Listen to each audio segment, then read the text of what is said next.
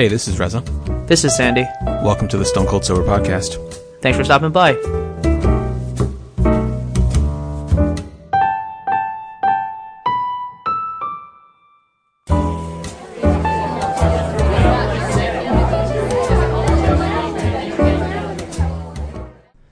Hey everybody, welcome to the 140th episode of the Stone Cold Sober Podcast. It's been a fun week, surprisingly. Yeah, for you. Well, yeah, I don't know what you did, and frankly, you don't even care. I don't really care because you watched all of Netflix's Defenders, and you had that coming. Look, I was doing work. I had it on in the background. I watched it on the side, but I will tell you, and this is already completely unplanned for the episode, but as I think back on the whole Netflix Marvel series, I really feel like the only seasons that I truly liked, like the full seasons of the show, were Daredevil season 1 and maybe Jessica Jones season 1.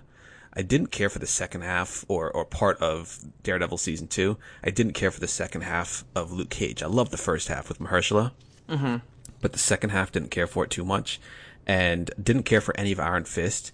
And gotta say, the Defenders, just like, when you start to set down on the path of not really liking something, it's really easy to pick up or point out things that are just dumb. Like, there are certain scenes in the certain fighting scenes, Iron Fist is fighting somebody, and the person he's fighting ducks, and he throws 2 punches, like, in the air where the person's face would be, but it's pretty obvious that the person ducked. There's no reason for him to punch the air. At best, he should just be kicking at the ground so the person can't evade it. But I don't know. Like, there are just too many problems that I have with the show. And I told you that if the plot point is followed through in season or episode 8, the final episode, I wouldn't watch those shows anymore. Well, guess what? That plot point happened. I don't think I can watch those shows anymore then. Well, there it is. Yeah, we're not going to get too far into it. All I know is that when you described Iron Fist to me, I just knew that I wasn't going to be about this show at all. So, screw it. Anyways, so a couple months ago, I was doing some digging, and I had found out that one of my favorite artists, Gregory Alan Isakov, and we're just going to refer to him as GAI because I don't want to say Gregory Alan Isakov over and over and over again. Just call him Greg. We can call him Greg. Let's call him Greg. Yeah, what up, Greg? Shout out to Greg. He was going to be doing some shows on the West Coast, and I haven't been able to ever see him live before. So I was just trying to see, like, what kind of venues are you doing? And because he doesn't have as big of a following as some of your mainstream artists, he's not playing the typical, like, massive big venues. So I'm doing some search, and I was figuring maybe if he played at Red Rocks, that could be a really cool show to go to. But he had done Red Rocks recently. So I found out that he was going to be in San Jose, and he was going to be playing at this really cool venue called the Mountain Winery. The Mountain Winery is an actual, I guess, winery, that is, situated on top of a mountain, hence the name. Now that I say that out loud, I don't really think that needed any more clarification, but it's on top of this mountain outside of San Jose, and while it acts as a normal winery, what they did was they built an amphitheater in the middle of it. Okay. So, which is pretty cool. And he was going to be playing there, and he was going to be co-headlining a show with this other band, Blind Pilot, who I hadn't really listened to too much of, but my Spotify Discover playlist had put some stuff on there every now and again. So I had reached out to a couple of people. Most people that I know have never heard of Greg before, except one friend who goes, I definitely would like to see Blind Pilot. I'll give a listen to Greg, and I'll let you know. And he did, and he goes, all right, let's do it. Let's book it. So I waited for the ticket presale to show up a couple months ago, and like at 10 a.m., I log right in. I looked to get some tickets, and I was able to get the second row. I was able to get second row tickets. So I was like, all right, like, gotta do it. And each ticket was like $50. Like, it wasn't that much. Really? Yeah. Huh. And so I'm looking at flights now, and I could fly on points, and it wasn't going to be too much at all. I think it was only like 30,000 points or something like that. Like, not a lot. Well, because you got like what, like for your sign up bonus, how many points did you get? Like I got 50,000. No, I got 100,000. 100,000. Jesus, even more. All right. I got 100,000 signing bonus, and I'm definitely like, I haven't even eaten into the signing bonus. Let's put it that way. Okay. Yeah, there's been a couple of like really big purchases on the card that I'm doing through trips or through big dinners, and then that's how you sort of farm out some of these points. But also like Chase allows you to pool points from the Freedom Unlimited, Sapphire Preferred, and Sapphire Reserve, and the Ink. Like, there's a lot of cards that share the same pool of points. So if you get sign-up bonuses from different cards, you can just sort of pool them all together. So that's what I've been doing over the years. Now, booked the flight on points, and then my friend booked the hotel and car on points as well. So we were pretty set. So on Wednesday, we took a flight out at 6 a.m., I want to say. And that was a big mistake. Let me tell you why. 6 a.m. flights, and I was flying out of Newark. 6 a.m. flights mean that I have to be up at like 3:30. Yeah. Just to do like a final check of my bags, brush my teeth. I want to get a light breakfast in, and then getting a cab, which takes about 45 minutes to get to Newark, security, like all that stuff. So it's 3:30. My friend's like, "Yep, I'm already up. My dad's going to drive me to the airport." Great. I miraculously had packed my bag the night before. So I'm eating some breakfast. I take a light shower. I'm dressed. I'm ready to go. I look at Uber, and Uber's telling me it's going to be about $66. And I go, okay, that's not bad. Because normally it's around $75. So like 66 is already, a bit of a discount. Let me just try Lyft for whatever reason. And then I type in Newark, and I go, oh, okay, $59. Let's do that. And I do like a Lyft line, so no one else is really going to be in the car with me. Is Lyft line like Uber Pool? Like, it's exactly like that. Okay. So, you can save some money if you split the ride with other people. Yeah. And sort of the hack there is, well, if you do it at really awkward times, you can save a little bit of money and take Lyft line instead of like an Uber Black or whatever it is, or Uber X or. So I did that, and I am in the car, and we're driving, and there's obviously not too many people on the road. And all of a sudden, we get off the highway early, and I go, what's going on? He goes, wait, didn't you tell me you're going to Newark International Airport? I go, yeah. He goes, what terminal? I go, well, Terminal B or whatever it is. He goes, yeah, you made a mistake. You tapped in Newark and not Newark International Airport. Whoa. I go, we're going into the city. He goes, whoa. Yeah, we're going to the city. He goes, it's okay. What we're going to do is, why don't I pull over, and then you sort of, like, we'll end the ride here, and then you tap it in again, and hopefully, because you're using Lyft line or whatever, I'll be able to pick you up. And what's funny is the second I got into like Newark, there's like all these cars around that are also really close, and I go, oh god, oh god, oh god. I don't want to like get out on the side of the road at Newark at like 4 a.m. to get into another car when I'm already in this car. Thankfully, he was able to pick me up first, and it was only going to be like $7. So in the end, I didn't save any money. You saved zero money, and you lost a little bit of time. I lost a little bit of time. So I get to Newark. My friend's already waiting for me. And he goes, all right. I go, hey, do you have pre-check? He goes, no, I don't have pre-check. I go, all right, we'll hopefully the security line is not too long at 4 something in the morning. There's a small line at 4 something in the morning. I guess a lot of other people are flying out at 6 too. So surprise, surprise. Yeah, so I show the lady my ticket, and she goes, yeah, you're going to go down the middle. And I go, wait, where's the pre-check line? But I'm just like with my friends. So I was like, all right, fine. We'll sort of just walk down with each other. And when I get to the front where the lady like actually checks your ticket and your passport, she goes, what are you doing in the regular line? I go, that's what I'm thinking. She goes, TSA pre-check is over here. And I go, well, I didn't know that you guys were open. And she said, wait, you're telling me that we're not open in the front? I go, the lady just told me to come down the middle. She goes, no, you're pre-check. Go into the other line. So I was able to go through. And then for some reason, I don't have anything on me. And then I get I get selected for a random screening. Oh my God, really? There's no one in the pre-check line. There's only me. Wow. So I go, what do you mean? She goes, yeah, no, the system has selected you to be randomly screened. I go, what does that entail? She goes, well, you got to walk into the bigger, like, x-ray machine. I go, oh, okay, whatever. Because I thought that was, like, the standard one to walk through, you know? Yeah. I thought you were going to, like, pat me down or something. Pat you down, take you to an interrogation room, ask about your family, exactly. ask about your trip. Like, why are you going to San Francisco for, like, a day? That seems suspicious. Why are you going to Indianapolis, Bill?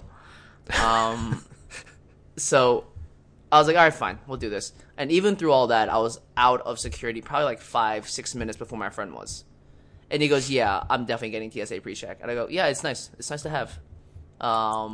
It's really, really nice to have. It's really nice to have. Like I've already forgot. I think 1 million people in the U.S. have TSA pre-check. Seriously? It seems like it's more, like, based on my one trip that I've ever taken with TSA pre-check.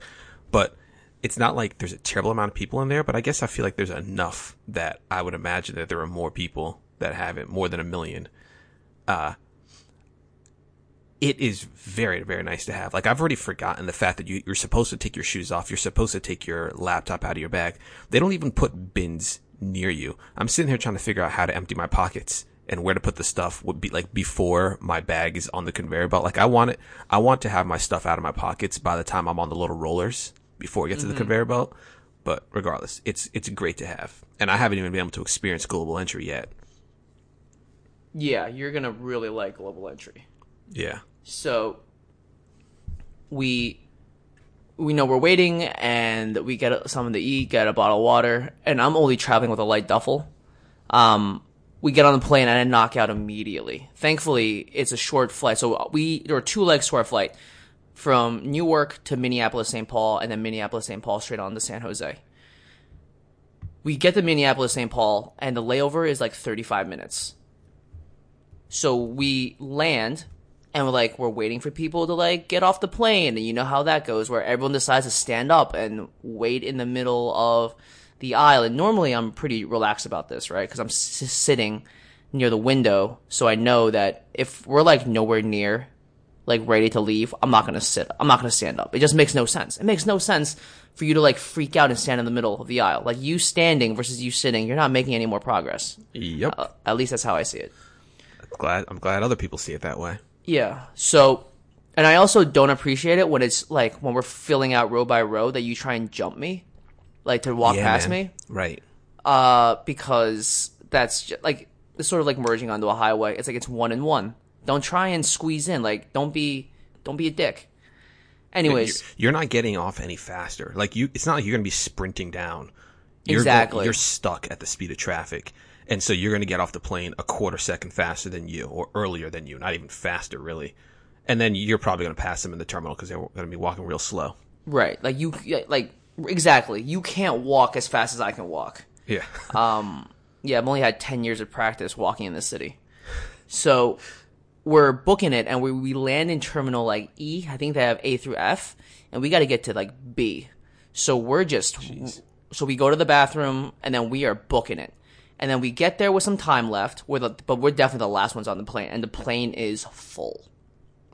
So we sit, and there's a nice little monitor for some entertainment. The first flight didn't have any entertainment because I guess the flight was so short. So I go, all right, well, I slept on the first leg, like, almost the entirety of it. So why don't I try and stay up a little bit? So they had the movie Ghost in a Shell. Oh yeah, I've seen it. Yeah, so I started watching that, and then I lost interest about halfway through. I was like, this movie's kind of bogus, and I just passed out. Woke up with about 15 minutes left before we landed. We land, we're making our way through San Jose Airport, and we go to get our car.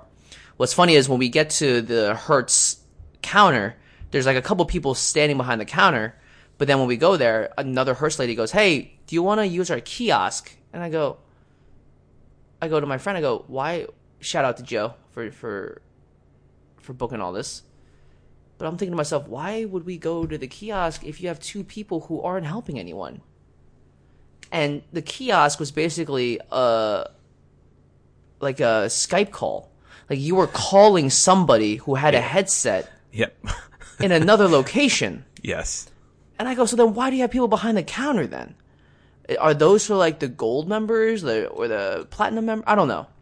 But it honestly took about 15 minutes to get our car and like go through all this stuff. We get into our car. He had rented a Nissan Rogue, which is a nice car. Yeah. Nice little 4x4. Crossover-esque. I don't know. Real quick, what was the rental car service that you used? Hertz. Okay. Yeah, I've done that kiosk like video conference thing. It's so with somebody weird. else. It's weird, yeah. It's weird. Did they also tell you how long you were on the line with them for?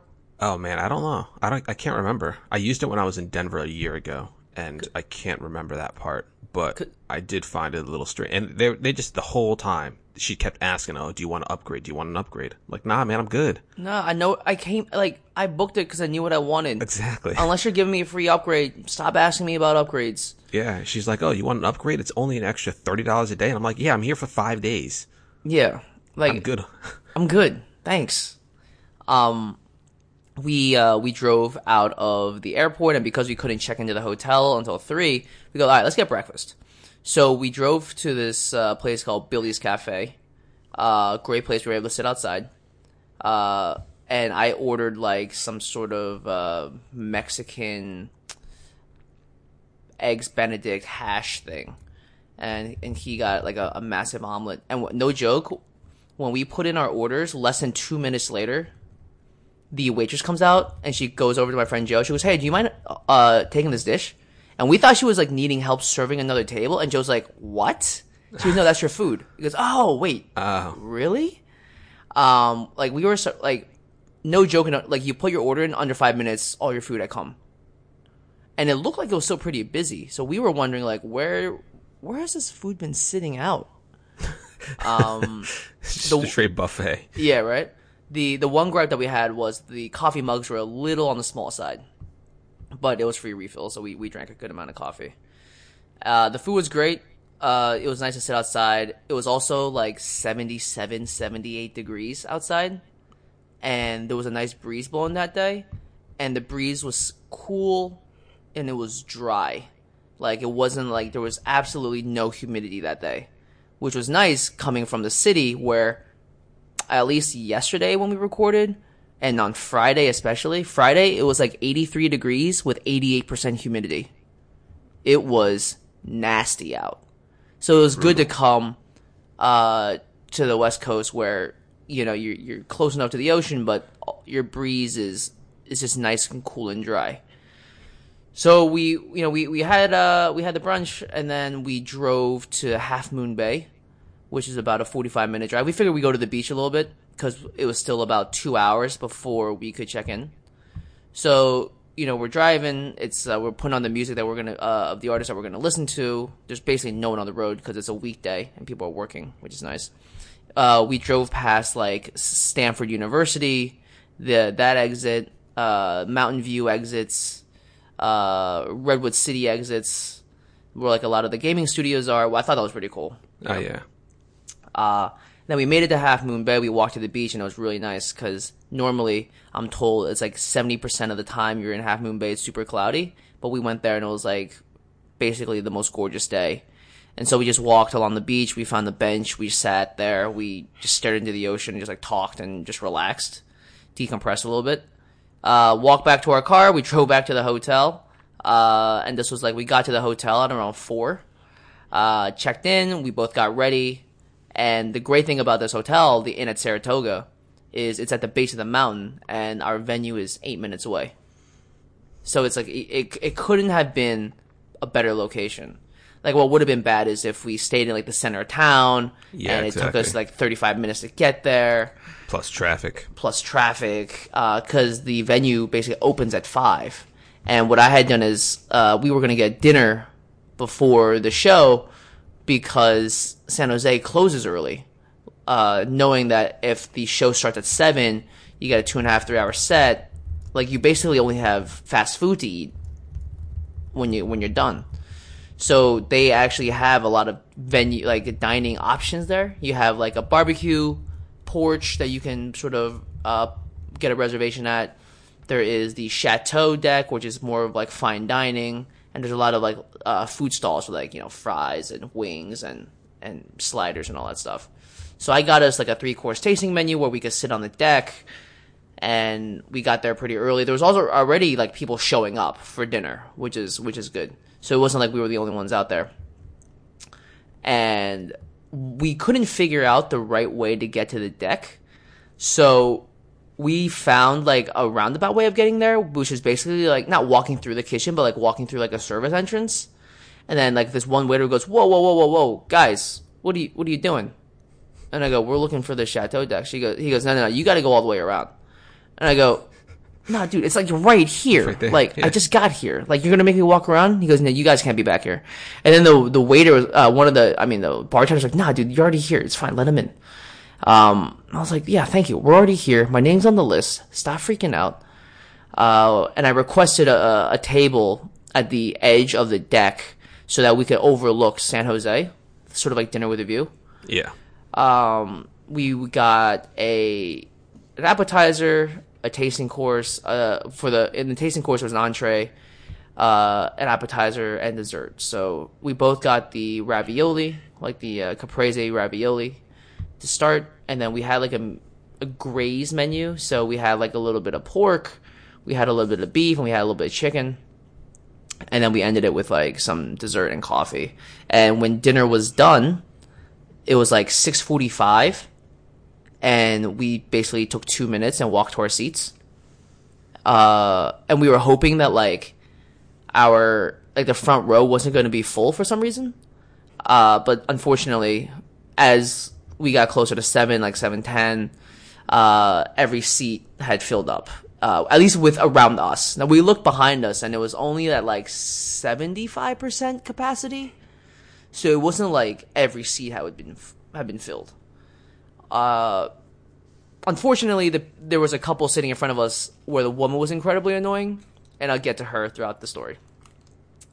So Blind Pilot comes on first, and music's great. They sound really good live, and you're basically playing in front of what looks to be like an old church. So it's like all this old stonework. They've got all the rigs around. There is the main singer. There is a guitarist, a bassist, a drummer, somebody playing a vibraphone, which is not a xylophone, we were told, but a vibraphone and a trumpet player. So a decent sized band, and the main singer, the lead singer, has a really good voice. Sounded better, or just as good, if not better, than all of the albums that we had been listening to. So that was fun. It was fun to hear some of like the new takes that he was doing when he was doing live versions of his songs. And he gave us about an hour and 15 minutes, which was great. And we got a lot of good pictures. Now, the woman in front of us was fine. She was definitely having a good time, and her partner, he would like be taking a lot of photos, and he got some great photos because there's nobody in front of him. But every once in a while, she would like want to get up and dance, and nobody else was doing that. And so she'd look around and be like, why am I the only one standing? And part of me is thinking like, yeah, why are you the only one standing? Like, we're not doing the encore where everyone gets up and they're on their feet. You can't just like stand in front of people like that when we're all sitting down. And I didn't want to yell out something because I'm in the second row. And then she'd look around and be like, well, I don't give a shit about people behind me. So, you know, like how when you stand up in these seats, like they sort of like auto collapse up? Yeah. She was sitting on top of the cushion that way. So she basically looked like she was 8 feet tall. Oh, God. And so I'm just looking at my friend Joe, and I'm looking around, and everyone's like, what the hell is going on? That's really, really annoying because it not only does it distract you from the show, but now you're just completely out of it, right? Now I'm worried. You're not even paying attention. Right. Now I'm worried for the entire time. Like, is this going to be a thing that you do? Like, every once in a while, you're just going to be wanting to get up and then see why no one else is dancing. And then when you sit back down, you're sitting on top of the seat. Like, that's really rude. And the answer is yes, you would do that a couple more times throughout the show. But anyways, Blind Pilot gave us an hour and 15, and they got off, and we were like, oh, this is great. Everyone was able to go to the bathroom because they were doing a set change. Came out, Greg came out, and this is the moment I've been waiting for years now. And Greg is absolutely incredible live. So the music that he does is like indie/folk music. He's South African, but he has a farm out in Colorado, and he's got 4 albums. The first 3 albums have very like nature themes that run through them. So there's one that's called The Weatherman, and it's about, sort of different phenomena in that sense. There is one called That Sea, That Gambler. So there's a lot of like water themes in that. There's a Great Northern Hemisphere, so there's like sky and forest, and I really appreciate some of these like themes throughout the albums. And his last album was him doing a lot of his old songs, but he actually was working with the full Colorado Symphony. So it was more of a classical take on a lot of his music, which was great. And so listening to him play with his band was like definitely a sublime experience. And he actually was telling us that he and the band were in the studio for the last few months trying to work out this new album. And so he was playing a lot of his new stuff. Cause I listened to it, but I don't know this song. This is a new song, like immediately. And then you listen to it, cause I'm always really nervous when an artist comes out with new music, because you always hype stuff up, right, in your head. Like Kanye is the perfect example for this for me. Yeah. Every new Kanye album, you're super excited, and then on first listen, you're like, oh, well, this is garbage. I ain't about this life at all. That happened with every album since 808s. Like 808s, I didn't like. Beautiful Dark Twisted Fantasy, I didn't like. I didn't like Yeezus. I definitely didn't like St. Pablo. But on like further lists, Pablo also was weirdly released. Like the fact that it was still like a working album and there's new versions, like I didn't like that at all. He changed up ways like entirely. Yeah. So to hear his music that he was playing live was incredible, because it was almost like, oh wow, like I dig this music immediately. And we heard a couple of like his classic songs. There's like songs that I was super excited to hear him play, and there were a couple moments with both bands where, their drummer and like their bassist or whatever would leave, and they would pull up in front of a tiny microphone. And I think I posted one of those photos. They would all be singing around one microphone, and because I was in the second row, like I felt like they were right on top of me, which was great. And normally, like, I'm not taking too many photos at concerts because I'm usually far away. Or, like, if you're at an MSG, like, what photo can you take that you're really going to be able to see something? Most of the time, you're capturing that shit with lights. But this one, I was able to capture them pretty clearly. And I actually had tried to sneak my camera in through security, and they were fine with it initially through security. And then this one woman's like, wait a second. If it can't fit in your pocket, you can't bring it in. And I go, really? I literally repeated back to her, if it can't fit in my pocket, it can't go in, because, those are the rules tonight. And I was like, watch me stuff this into my pocket right now. You're just shoving it in. Just shoving it in. He goes, no, like, I'm sorry, it doesn't fit. Now, part of me was thinking, like, later, I was like, wait, what if I just unscrew the lens and put the body in one pocket and the lens in another? But then I was like, you know what? I don't want the lens to get scratched up accidentally, because I don't have the back cover for it. So the worst thing to happen would be like get a lot of dust in there or lint. So I was like, it's not worth it. Yeah, anything. Yeah.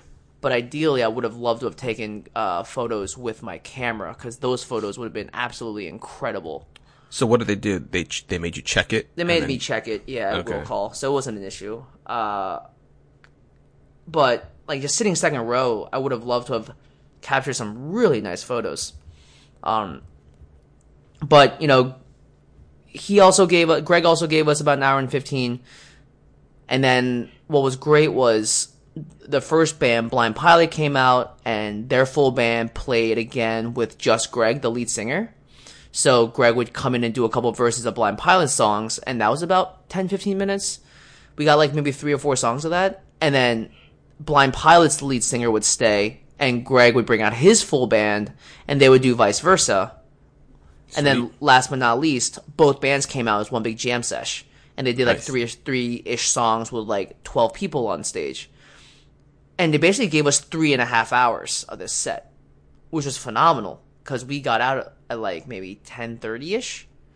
Like, definitely a phenomenal concert. I actually bought some merch at the venue. Now, I had originally tried to buy merch through his website on the 2nd of August, so I figured, I'd wear the shirt to the concert. It'd be cool. I also bought a tote bag. However, I realized, like, the Friday before we flew out that the email that I had received from them that was, like, orders@merchtable.com was actually not a confirmation email. It was like, oh, something went wrong. Your cart is still full. Try again. Because I saw orders at Merch Table, and I immediately thought, oh, we're good. Yep. But I didn't realize that till the last second. I was like, oh, well, let me try and rush it here. And it's, like, clearly still not here. Like, I'm calling you right now, and it's still not here. Hopefully it'll be here Monday. But so I bought a different t-shirt. So I've got 2 of his t-shirts now, which is fine because I'm still supporting him. But it would have been nice to just, like, have the t-shirt that I want, because they were selling the t-shirt that I had bought online. But it didn't make sense to buy 2 of the same one, obviously. Of course, yeah. So that was a little bit disappointing, but because the idea was Joe had bought a shirt and I was going to buy a shirt, and we would be like second row. We're both wearing a shirt. Like, it was going to be a cool thing. We get back to the hotel and we sort of like conk out. And then we decide to wake up at like 7 o'clock, shower. I'm all packed already. And we get breakfast. And then we flew out. And we took like an 11 a.m. flight. Got to MSP. And then the layover was again 35 minutes. And then what was crazy was on the tarmac at MSP, it was a really busy time to fly out. So it was probably like 6-ish o'clock or 5:30. And we're being told that we're like the 6th plane in line. Like, okay, like definitely been on busy tarmacs before. Yeah. And then I took a photo when we were turning because when we were like, oh, there's only 2 more planes in front of us. There's only 1 more plane in front of us. So, your plane's sort of like coming to the part where they turn. I took a photo behind me, and there was like 5 large planes waiting behind us.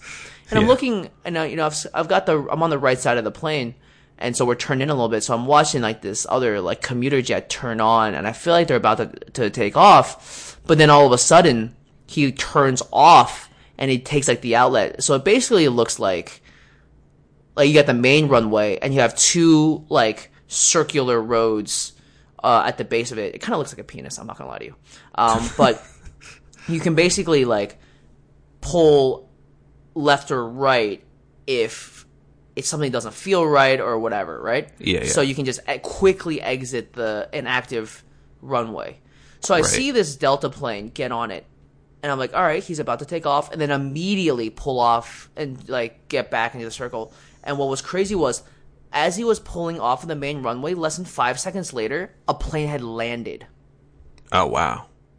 Like, and I can't even imagine how angry the air traffic controllers probably were, knowing that a plane was coming in, and then this guy had just like sort of like tried to sneak out. Like, that would have been a collision.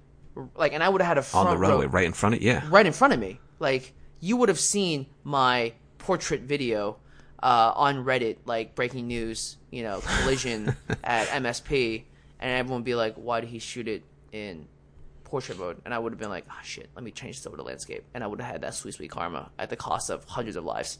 But it was just crazy because I'd never seen something like that, because I was like, Joe, look at this plane pull out. And all of a sudden another plane landed right, like came screaming in.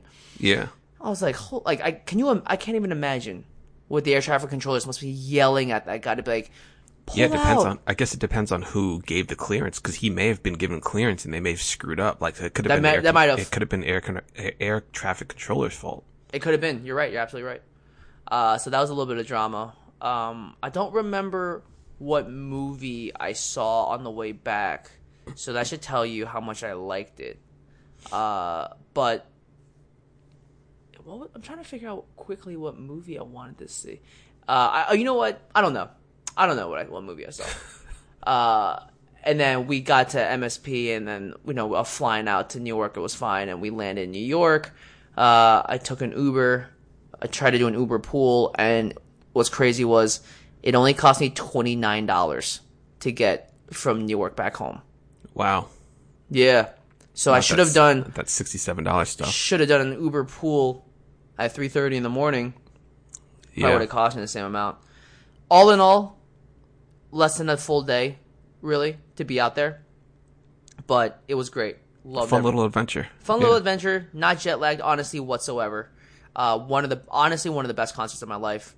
When you see your favorite artist at an incredible outdoor venue, and the acoustics are so great. You have a second row seat. You're going with someone who also appreciates the music. The only thing that would have made it better is A, if I was in the front row, and B, if I was in the second row, I wasn't sitting behind someone obnoxious. Yeah. And it didn't make, like, there was a couple seats, open seats around us in the second row. But the issue was that, like, they were actually some of the shortest people. Like, everyone that kept sitting in the front row was, like, easily over 6 foot. I was like, yeah, that's not going to work for me. So, yeah, it was a great trip. And then, okay, segue. When I landed, I got back to my place. Shout out to Nicole. I was telling her about how the episode had leaked a couple of days ago. The latest Game of Thrones episode had leaked. She goes, wait, what are you talking about? And I go, yeah, season 7, episode 7 or 6? Is it 6? It was episode 6 because there's 7 this season, yeah.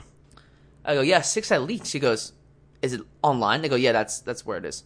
So she goes, we got to watch it. I go, I don't know. Like, you know, it's already Thursday. We can survive. She goes, no. You have to watch it now. So I go, all right, fine. Send me the link. I'll shower. And then we were basically like live texting throughout the entire leaked episode. And then I stupidly stayed up till like 2:30 in the morning just discussing theories with her about what had happened and what we think will happen. So let's dive into it, because I know you saw the leaked episode, and by the time, spoiler alert, but by the time you guys hear this, it won't have been considered the leaked episode anymore, because it will have aired. I'm still going to watch it tonight. Yes, but yes, definitely spoiler alert. This is for the episode that's airing on August 20th. I think it's episode 6. And yeah, I wasn't planning on watching it. I knew it had leaked. And then all of a sudden you're like, yo, no, you got to watch it right now. You got to watch it because it's a penultimate episode, and you know these episodes are massive. Yeah. So why don't we just start from the beginning? When they're walking through the snow. I mean, one of the immediate theories is that Jon Snow, because there was a pull-out shot at the end of episode 5, where they're basically showing the 12 people when they're about to get, when they're surrounded, right? Or no, right before the bear attack, like the undead bear attack, they showed all of them like backing up into a circle. Right. And they said that there's 12 of them in a circle, and that's supposedly a nod / potentially a hint to Jon being the last hero. Yeah. A lot of theories about who Jon really is, because there's the Azor Ahai theory about Jon, and then the last hero theory about Jon. Like, which one is he? The fact that he could be either is pretty cool for his character. Potentially. I really liked the fact that he actually. I was saying I like the fact that he was able to speak with Jorah, and because I talked to you about this earlier in the week. Actually, one of my gripes with episode 5 was that, or the show in general, is that I don't like that there are just a lot of conversations that could happen that just don't happen between characters. And maybe that's not the best example. Like, oh, hey, you're Jorah. I met your dad and he gave me your sword if you want it back, or anything like that. Like, it didn't have to happen like that. But I did appreciate the fact that after talking with him a bit, he did speak to Jorah, say, your father was a great man. He gave me this sword, but it belongs to your family. And the fact that Jorah denied it is actually a pretty big deal, because I think we discussed before how rare Valyrian steel swords are, and how certain houses can't even buy it. They can't buy Valyrian steel because it's that rare. Like the Lannisters, the richest house in Westeros, weren't able to recover. They did have one, and then they lost it one of the sons, or one of the Lannisters went out to Old Valyria and he never returned. So they lost their sword, but ever since then they haven't been able to recover it. And I think I'd mentioned how Tywin's younger brother went to Old Valyria. At least this is in the books. He went to Old Valyria to try to recover it and he never returned. So the fact that they got ice and they were able to melt it down and create two swords out of it. So now there is another Valyrian steel sword in the house, in the Stark household again. Right. That sort of moment of him trying to give back, what was it, Longclaw? Is that what it's called? Yeah, that was definitely a big deal. And you're right, Jorah sort of saying no is a pretty big point. However, do you think like Jorah, if that definitely still felt in line with his character? Like yeah, it did. He's really trying did. to be reborn, knowing that he has lost a lot of honor, especially it being banished the way he was. Yeah, he really did shame his house when he did that, and he severely disappointed his father. I was listening to to Binge Mode, and I believe that they had mentioned, I believe they said that Jorah's father, he sent himself to the Night's Watch because he wanted to allow Jorah to become the leader of the house. And Jorah was so infatuated with this woman that he needed money, and that's when he was caught trying to sell people into slavery, and so that's why he was banished. But and so he's felt a terrible amount of shame ever since then, and that's why you have Lyanna Mormont, the little 10-year-old girl, as the head of the house, because there's no one older. Everyone's died in the wars for Robert Stark, and Jorah feels shame about that. Like, he feels terrible. So I do appreciate that his character sees that remorse. He feels that remorse. You think Lyanna Mormont is gonna make it to the end? Yeah, she's too young to really do much. I mean, maybe we'll see her in battle in season 8. I don't know, but I feel like she's just gonna kind of be on the sidelines. We're not really gonna see anything of her until later on. But hey, I could be wrong. I mean, Jon made the point to say that everyone must fight. Anyone who can hold a sword has to fight, because this is going to be a tough battle against the White Walkers. Yeah. So what did you think? So when the bear attack happens, then they come across a small scouting party led by a White Walker, and they're fighting by them. A white, right? And like a white? A White Walker was leading the group of whites. Yeah. Wait. And Jon kills a white. Is it the white or the white? Like, so what? How's the hierarchy go? Is a White Walker like a basic soldier and a white is the leader, or is it vice versa? The opposite. Yeah, the whites are the little minions, the dead people, but the White Walkers are the others. Okay. So, what are your thoughts on the fact that when Jon killed the White Walker, all the whites around him, except for one, went down? Why do you think that one white didn't die too? I think what's interesting about that, besides the fact that it's so lately introduced into the sort of the canon of the show, is it's actually pretty smart. So in this new world, now I don't know if this just is only because the whites are like recent indoctrinations, or they're sort of doing a new thing, or they can program it on scouting parties to be this way, but it would make sense where one of them wouldn't be tied to potentially the White Walker that had converted them, just so that in the event that they come across a larger party and the White Walker dies, then they have like a sort of a call for reinforcements. Because when that white got surrounded by Jon's party, like, that scream that he gave was really loud. Yeah. And so I can imagine it just being like a mobile siren, sort of like a, hey, we need backup. They got a lot of backup. They got a lot of backup. Now, the interesting thing was that if we go all the way back to Hardhome, the battle at Hardhome, Jon kills a White Walker John kills a White Walker that looks just like that White Walker, like one of those old looking dudes. Yeah. And I didn't see anybody else explode. Nope. So what are we doing introducing that into the show right now? Yeah, I agree with that a lot. I don't know. I don't know the answer to that. But it certainly seemed like it was they kept one at least one. They could have killed another one. They did kill a couple other whites before they killed the White Walker, but that he wasn't tied to that single White Walker, so that they could let other people know, hey, something's up. I don't know how I feel about the fact that they were after this happened, they sent Gendry. Gendry goes on a not even a marathon sprint. He had to run a lot longer than that, or a lot further than that.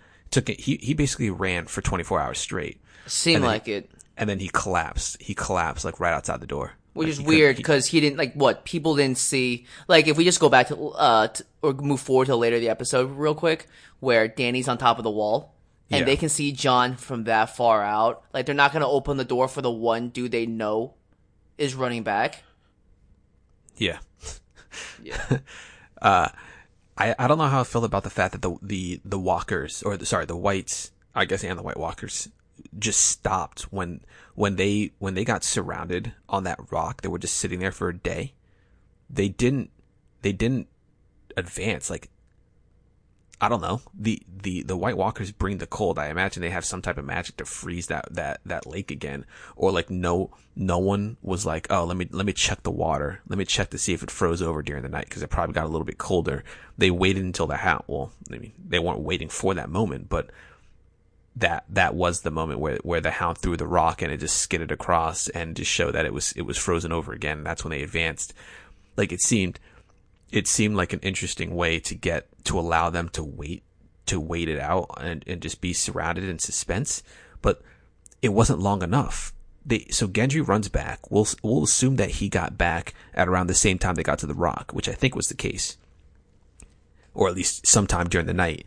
Then they send a raven from Eastwatch to Dragonstone. Then Dany gets the raven, gets on her dragons, rides back north, somehow finds this small crew of people in all of the north and all of the lands beyond the wall. She had no idea where they really were. She had no idea where they were. Because Gendry didn't know where they really were. Exactly. So Gendry couldn't say, like, he could have given an idea, I guess. He could have given them an idea, say, oh, he was somewhere, this far north of the wall at this particular location. But like, she came in, she knew exactly where they were. But regardless, all this had to have happened within 24 hours.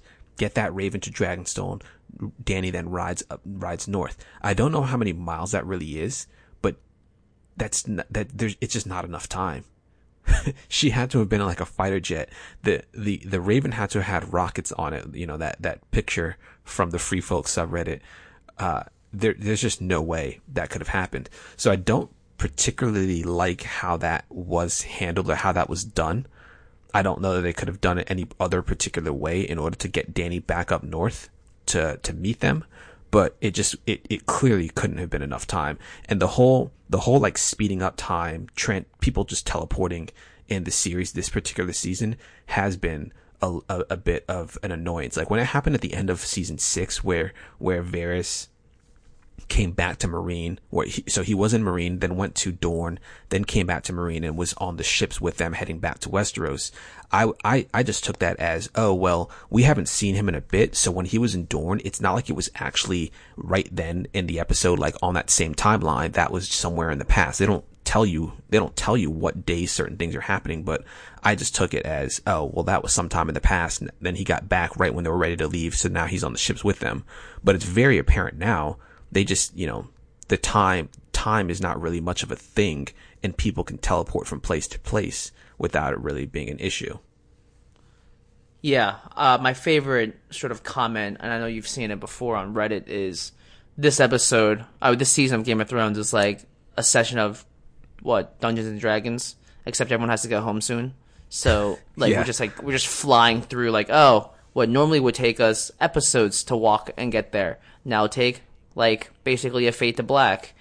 When it was impossible for Dany to find them, and then it would have you're right. There was no food that John had and them on in the middle of the ice.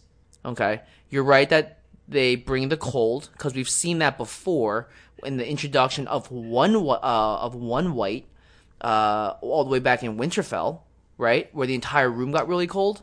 Yeah, and now exactly. now there's thousands of them, and they've surrounded you, and so you're telling me that whatever fire you guys had, because you definitely have some Lightbringers, not going to be warm enough. You have no food. You're just standing there trying to stay awake the entire time, knowing that they're going to cross over and attack you at any time. There's no way they would have all survived. I know one of them froze to death. They should have all frozen to death. I don't care if you got the fire inside you. It's cold as hell up there. They really should have put a lit sword right next to Thoros while he slept, because right.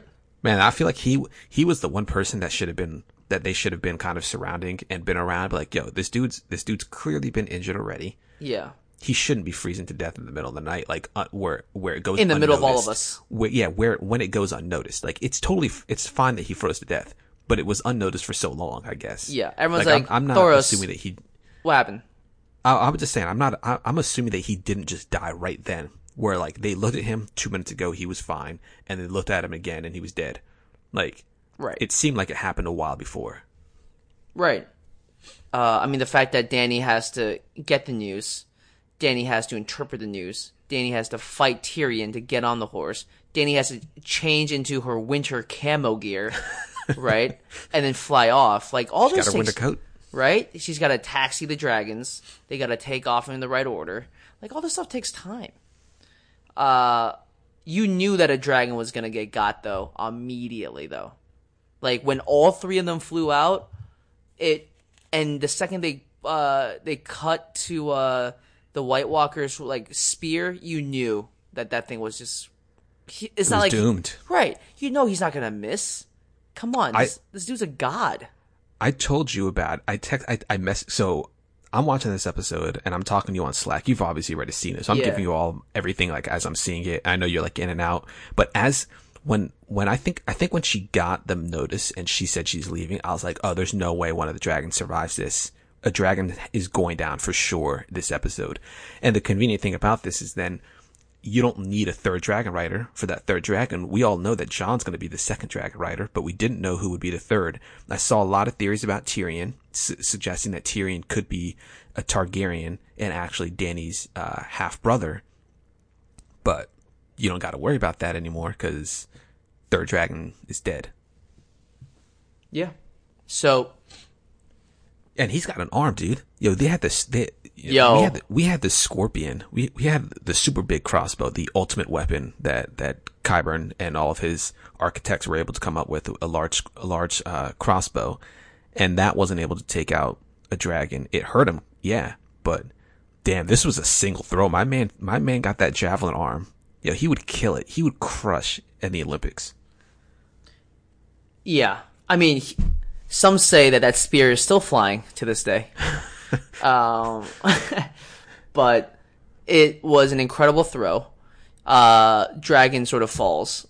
And he should have thrown it at Drogon. Like, all of the people are escaping. I thought he was going to throw it at Drogon. Well, he did. I was worried for Drogon for a minute. Did. Well, the first time. He threw it at the first dragon that he killed. Or the only dragon that he killed. Well, yeah. Was when everyone was still boarding Drogon. Oh, right. I was like, he just got a stationary target. It's like right there. He can easily kill him. And he almost took him down, too. Yeah. I mean, I'm surprised that nobody besides Jorah, like, almost fell off that dragon when the dragon, pulls that maneuver as aggressively as it does. But again, what this proves is that both Dany and Jon are terrible tacticians. What was... Like, especially when Jon yells, fall back. Like, fall back where? Fall back to where? You're on a rock. You on a rock in the middle of this, like, frozen lake. And you're surrounded. Exactly. Fall. Like, when everyone looks back at him. Happened. Yeah, no, that was my exact thinking when I saw it, too. Fall back where? Where are you going? Yeah. You got no more land. It's like being on the side of a cliff. Like, fall back. You want me to jump? Yeah. What? Yeah, if you want me to jump, you gotta let me know right now. But John's the reason why Viserion got killed. I don't understand. So when I listen to Binge Mode, a lot of what Mallory Rubin and Jason Concepcion say is that John is like, he's very upset about the fact that he's alive. He doesn't know why he's been brought back, and ever since he's been brought back, he's kind of wanted to die. He keeps going on these suicide missions. When he wrote out like the plan, they had a plan when they fought the Battle of the Bastards, when he was fighting against Ramsay. Obviously Rakan was killed, but John still could have retreated and made it back to his army. Or, maybe he could have retreated and made it back to his army. I don't know about that for sure, but he just charges. He's one man against an entire army, and he would have been killed had what's his name? Davos not ordered the men to charge. And so now you have the dragon is here. All you have to do is get on, right? And he's just killing whites for no particular reason. They're just going to be brought back. Your Valyrian steel sword doesn't make them dead forever. They're going to be brought back. So he's just fighting them for no particular reason. I guess what he was thinking was, I'm going to fight my way to the Night King. He's close enough I can kill him, right? But he's just he's holding them up. And because of that, Dany's dragon dies. Viserion, I guess, is the one that died, right? And then afterward, you would think that Dany would be pissed that her dragon's been killed, and she would think, if you just got on, maybe we would have had time to get away. Maybe he never would have had a chance to get that throw off. But nah, all she's worried about is Jon. Like, when she was staring longingly, I thought she was hoping that maybe there's a chance that the dragon comes back. But it turns out she's just waiting for Jon to show up. Yeah, which does not make sense. Because at least if you were to take the writing at face value, right? Because you have to imagine people out there don't know that like R plus L equals, well, not R plus L equals J. They'll know that now, but they might not know the significance of that.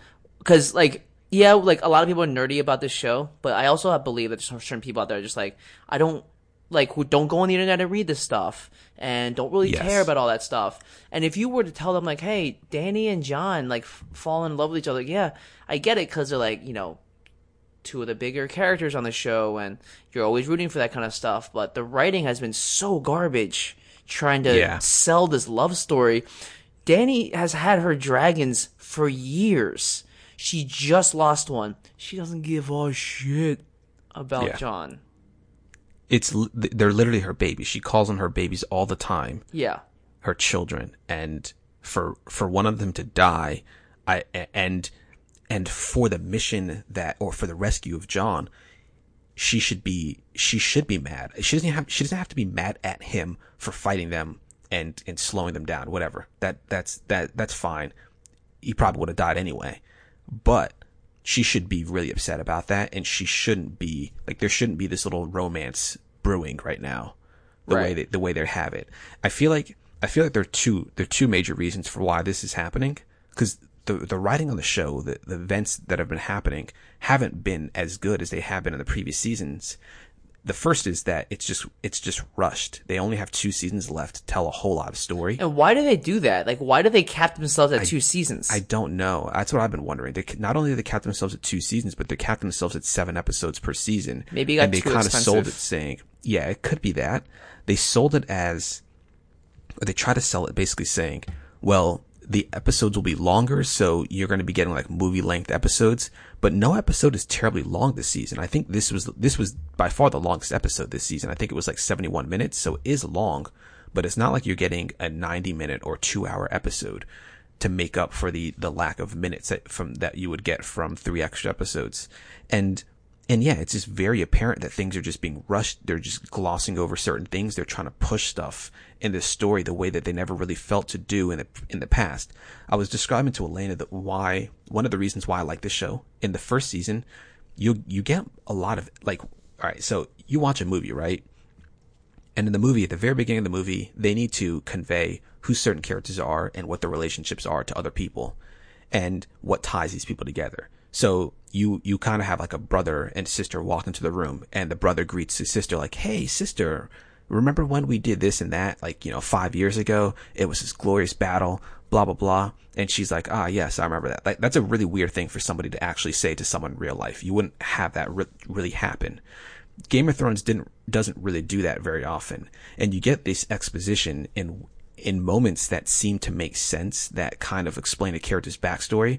So the one that I think of, and maybe I don't know if it would really happen in real life, but the one where Peter Baelish, where Littlefinger's talking to Roz and the other whore in King's Landing, and he's talking about his motivation and why he is, or who he is, and he's taught, like, he's trying to train them how to properly have sex for their customers, and he's talking about his history, and it maybe, if you think about it in that context, it seems a little weird. But I don't know. In the moment, it didn't seem weird to me at all. Like, it didn't stand out as being something strange. Nowadays, you're just getting exposition just for the sake of it, or just for the viewer. And there seem to be doing a lot of favors to the viewer. Like, I love Davos as a character, but like when he's in King's Landing, he's talking to Gendry, and he goes, "Oh, I thought you may have still been rowing at this point." It's like 3 seasons later, 3 seasons since we've seen Gendry, and one of the theories that people would say is, oh, Gendry's still out there rowing somewhere. We know he's going to come back to this show sometime, so he's probably still rowing. And the other thing was the way they told people in the last episode, which I guess we could have discussed since we haven't, but a lot of the casual fans don't really know who Rhaegar Targaryen really is. They don't understand the context. So Rhaegar is Daenerys' older brother. He was the prince. He was supposed to be the king after his dad dies, right? He had 2 kids with what's her name?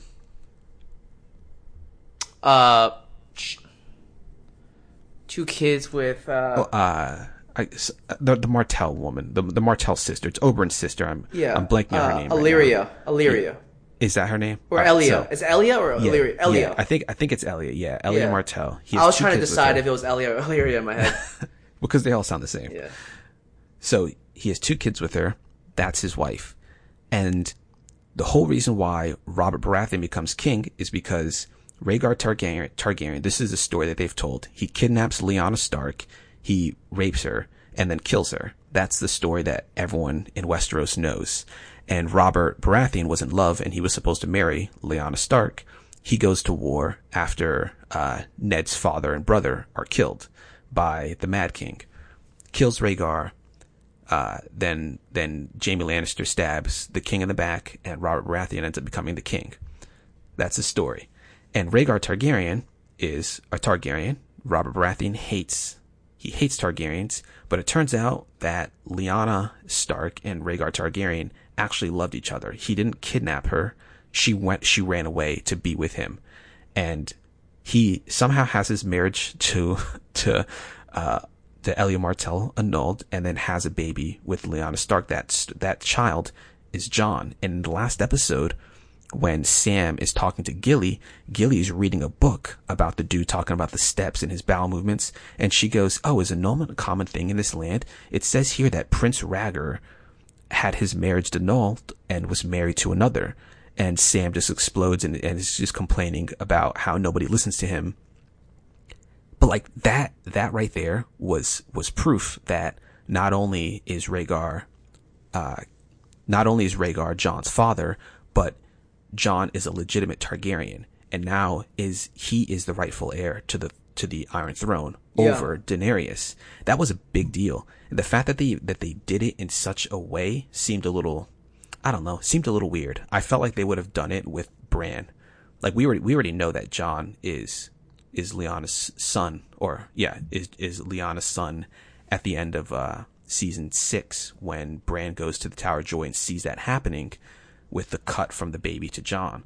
But the fact that Jon is a legitimate Targaryen was done in an interesting manner. Like, it's cool to know, and I know for the fans of the books, they've been waiting for 20 years for this, but I'm not sure that was done in the best way. It felt too cute that they were going to do it that way. Yeah. That of all the people to break this news, that we had sort of like a secondary the tertiary character break the news the way she did. It just felt a Yeah. little too cute the way they did that. Yeah, in a way that nobody paid attention to it.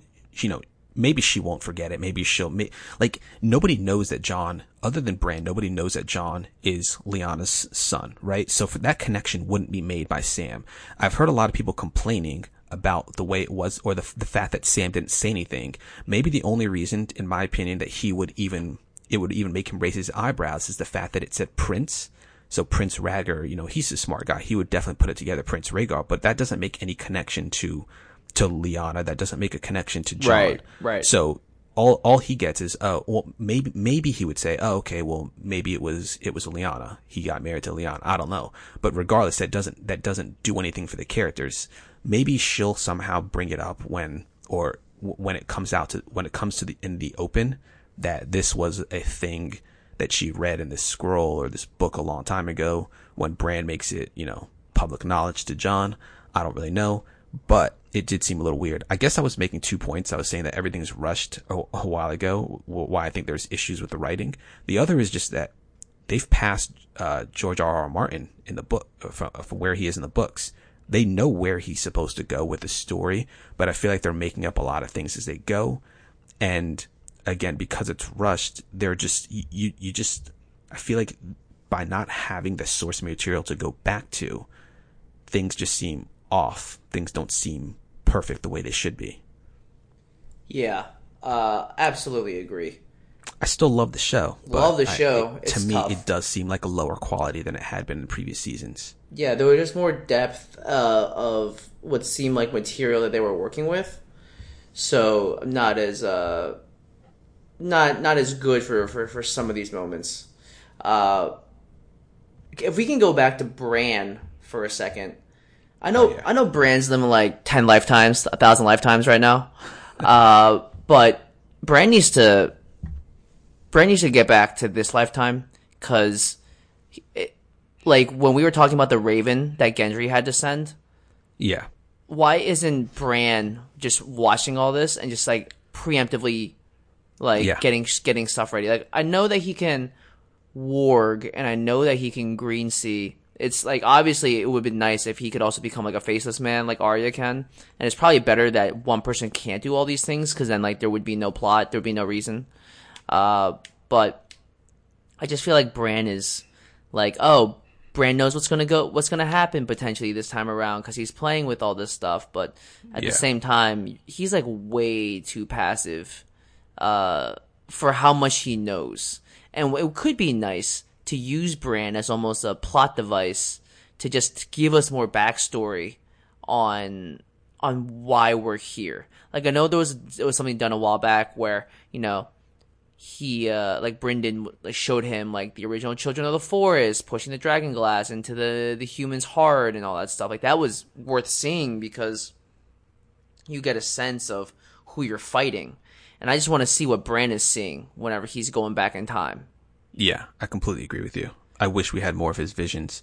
Like, the visions that we saw were interesting for the viewer to see, the history of the Starks, the history of Jon. But there's a lot that they could work with to give the viewers of the show some more history on certain elements of the show. Like, absolutely.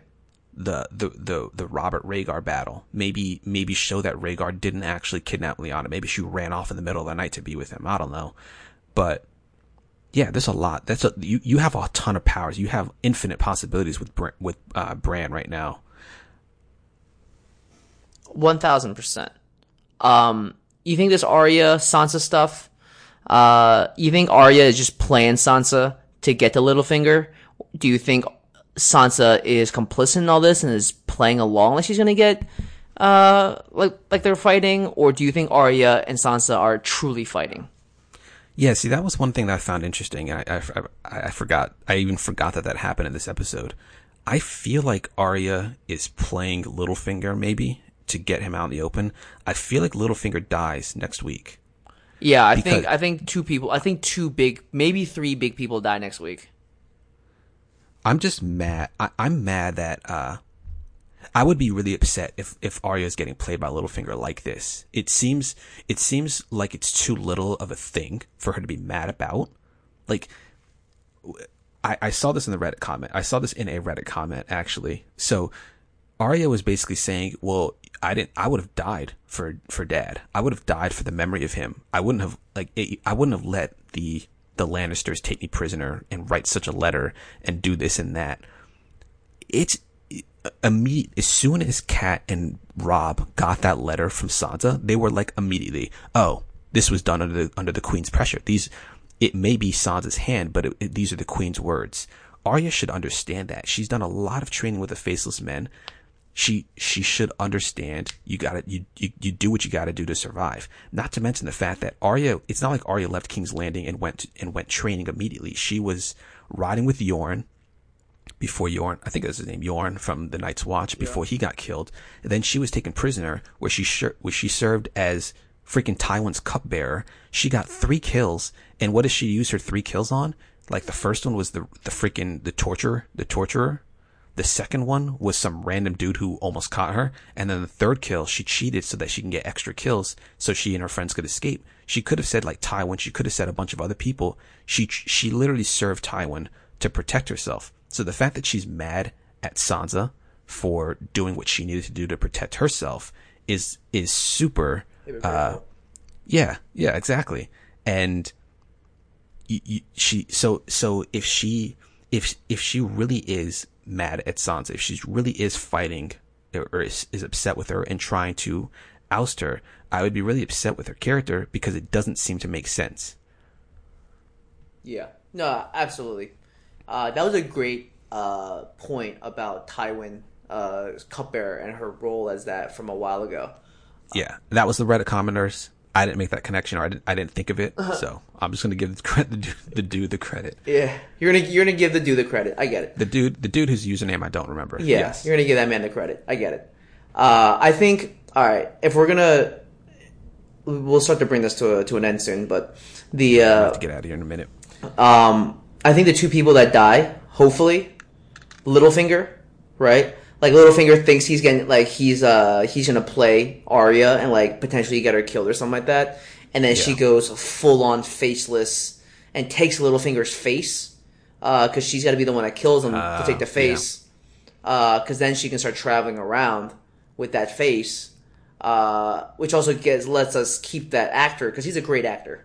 I just think that character is pretty much like we've exhausted all use of that character.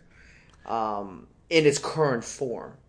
I think that's one person that dies, and I think hopefully, I think Cersei dies.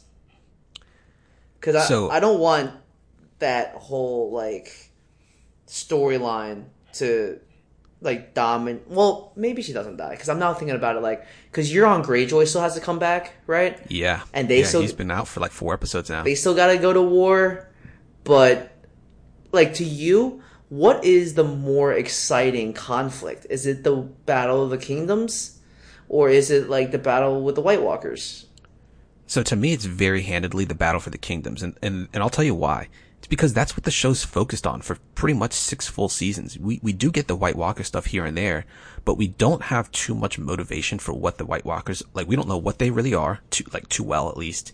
And we don't know what their motivation really is. Like, why do they even care? Are they just evil for the sake of evil to just kill all men and convert all of them so that they can take all the lands? I've been really compelled by the realness, and I guess that's where the issue is. This is a fantasy story, so there's obviously the fantasy elements, but the whole politics of the show was really captivating for me, and that's why that's more intriguing. My feeling though is that I don't think the whole the Valonqar, the little brother, where Cersei dies by the hand of her little brother, which people assume is Jaime because they say that Cersei was the one who came first. I don't know if she dies in the show, like, at all.